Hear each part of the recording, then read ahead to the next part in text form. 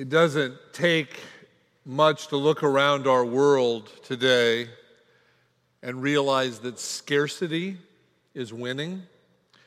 In culture, in life, in church, it seems like we're being told that we have to live by the dim light of the assumption that most things that matter are scarce. A glance at the day's news makes the case. Jobs are still way too scarce for too many. There wasn't a safe place that was scarce in Mexico and a lot of places this weekend. Food insecurity is now a word that we hear often. Justice is an endangered word in many corners of God's creation. We'll talk about racial equality, but acting on it is stunningly scarce. The abandonment of children and the abuse of women leaves us sick and wondering. Love. Now, we all love to talk about love, but a persistent narrative in our culture is that you can't just love everybody. You can't respond to everybody and their needs. We've got to have limits. That's just prudent. Loneliness is a thing we don't talk about much these days. Living alone, struggling alone, alone in a crowd, alone in a sanctuary, isolated with a heavy burden you don't feel you can share. Community, we're told, is scarce. Faith is scarce, at least if you believe those who will tell you that only if you live a certain exact way and believe a certain exact way and follow a certain exact path, you'll never get to God. Now, stuff, we may have an abundance of stuff. But then we have to insure the stuff, and we have to store the stuff, and we have to rent more storage for the stuff, and we have to build on to take care of the stuff, and we have to worry about our stuff getting broken and needing to update and upgrade all the stuff. Maybe stuff isn't so abundant after all. All our best intentions, all our loving aims, all our faithful service seems to run headlong into what we're told are the realities of our life and world. There's not enough of things that matter to go around. Almost 50 years ago, Duke Ellington teamed up with bass player Ray Brown to record a live performance of Ellington's recordings, recorded right in his living room. The original recording is prized among jazz fans, not only because of the legendary status of the musicians and the power of the music, but also in that living room, they put the microphone so close to these two legends that you can actually hear the sounds they make and the effort they expend to produce this music. One person described it, Ray Brown is right there across the living room, fighting with the bass to get out every note. You hear his grunts. You hear Duke shifting on his chair and even breathing. This is how I feel about trusting God's promises of abundance in a world that presses in on us with scarcity. This is hard work. But then 5,000 people get fed one day by Jesus, and he smashes all those assumptions of scarcity into a million pieces. Jesus' teaching in this text is very simple. The world operates by the laws of scarcity. The gospel truth is abundance. The disciples come to Jesus after this long, hard day and say that the crowd should be sent away to get something to eat. They're saying in that time is scarce, energies are scarce, compassion is scarce, resources are scarce. Look how they seek to solve that problem of scarcity. When you assume that anything is scarce, you hoard, you ration, you limit, you pinch. Jesus countered, you give them something to eat. The disciples, let them go by. Jesus, you give them something. They buy, it's a world of scarcity. You give, God's world is a place of abundance. There's an abundance of time, an abundance of energy, an abundance of compassion, an abundance of resources. Then Jesus does a simple, very important thing.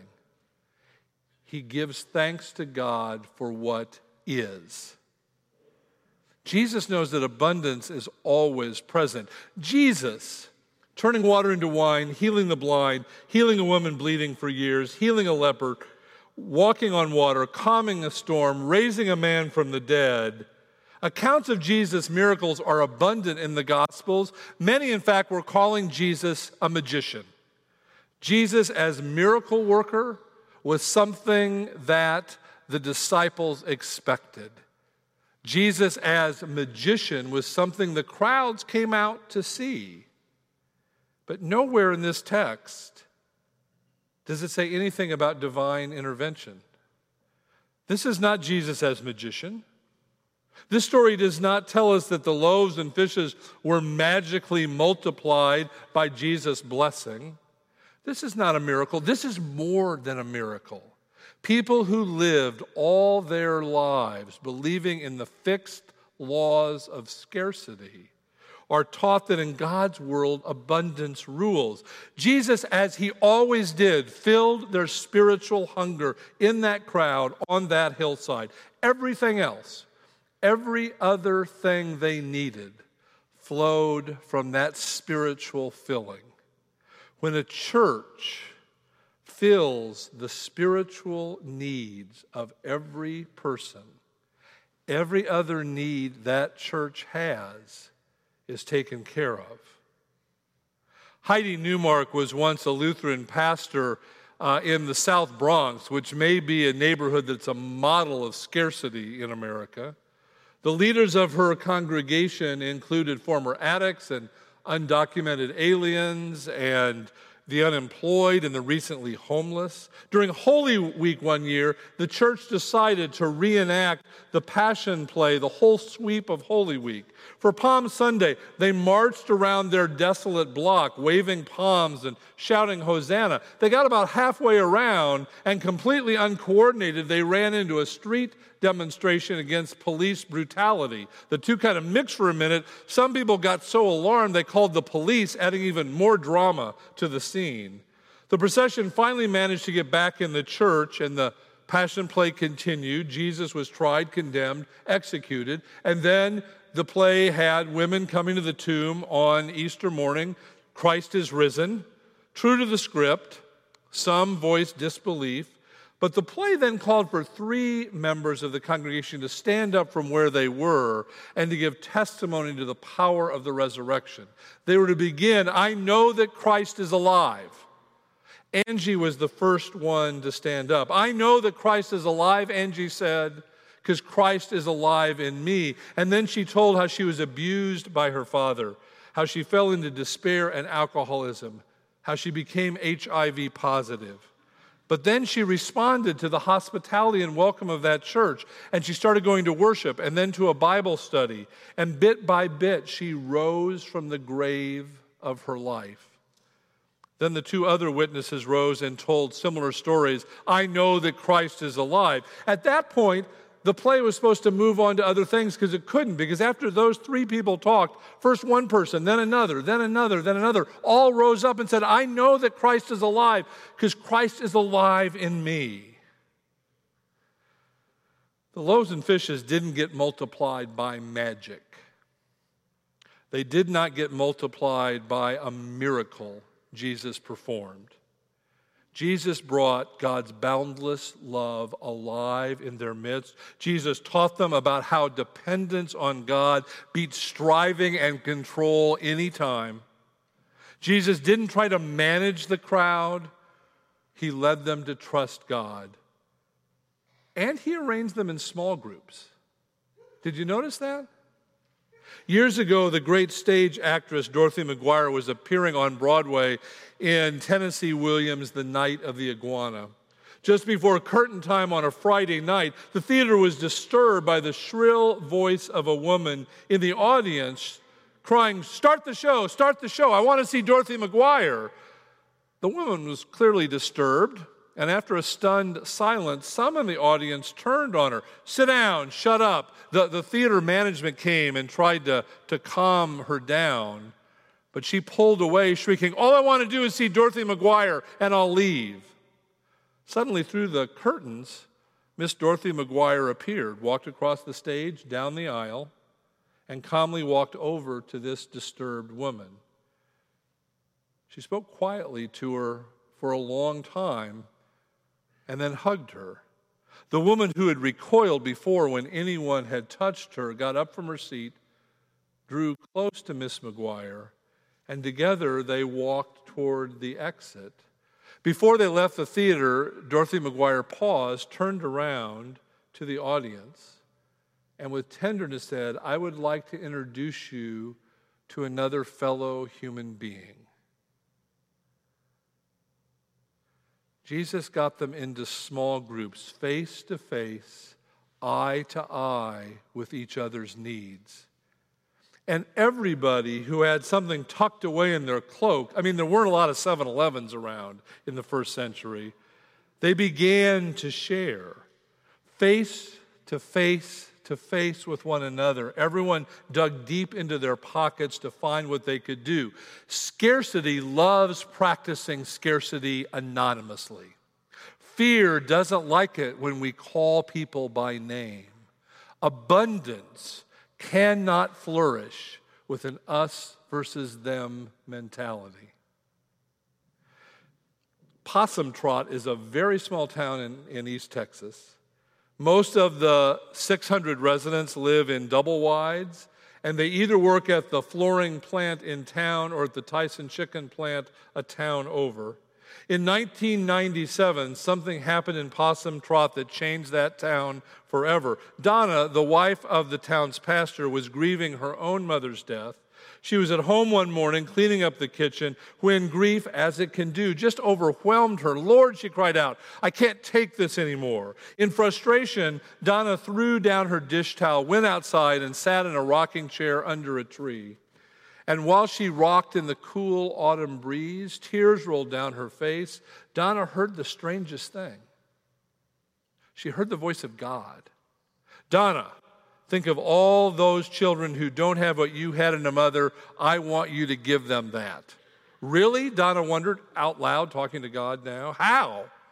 All the kids in Possum Trot, from what she could tell, were doing okay.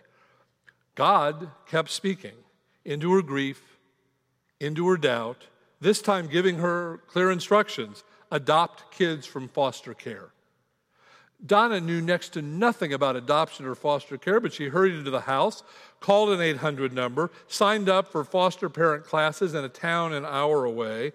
Her husband and her sister Diane thought she'd gone crazy, but she convinced them to come to the classes too, and what they learned there overwhelmed them. They had no idea how bad it was for kids in the foster care system. Most of them there, because of abuse, were passed from house to house, foster home to foster home. It was tragic. Something had to be done. Donna's sister Diane was matched up with a foster kid, a 4-year-old boy named Nico. The first Sunday Diane brought Nico to church, the congregation just gathered around the sweet boy. "Who would give up this little man?" someone asked.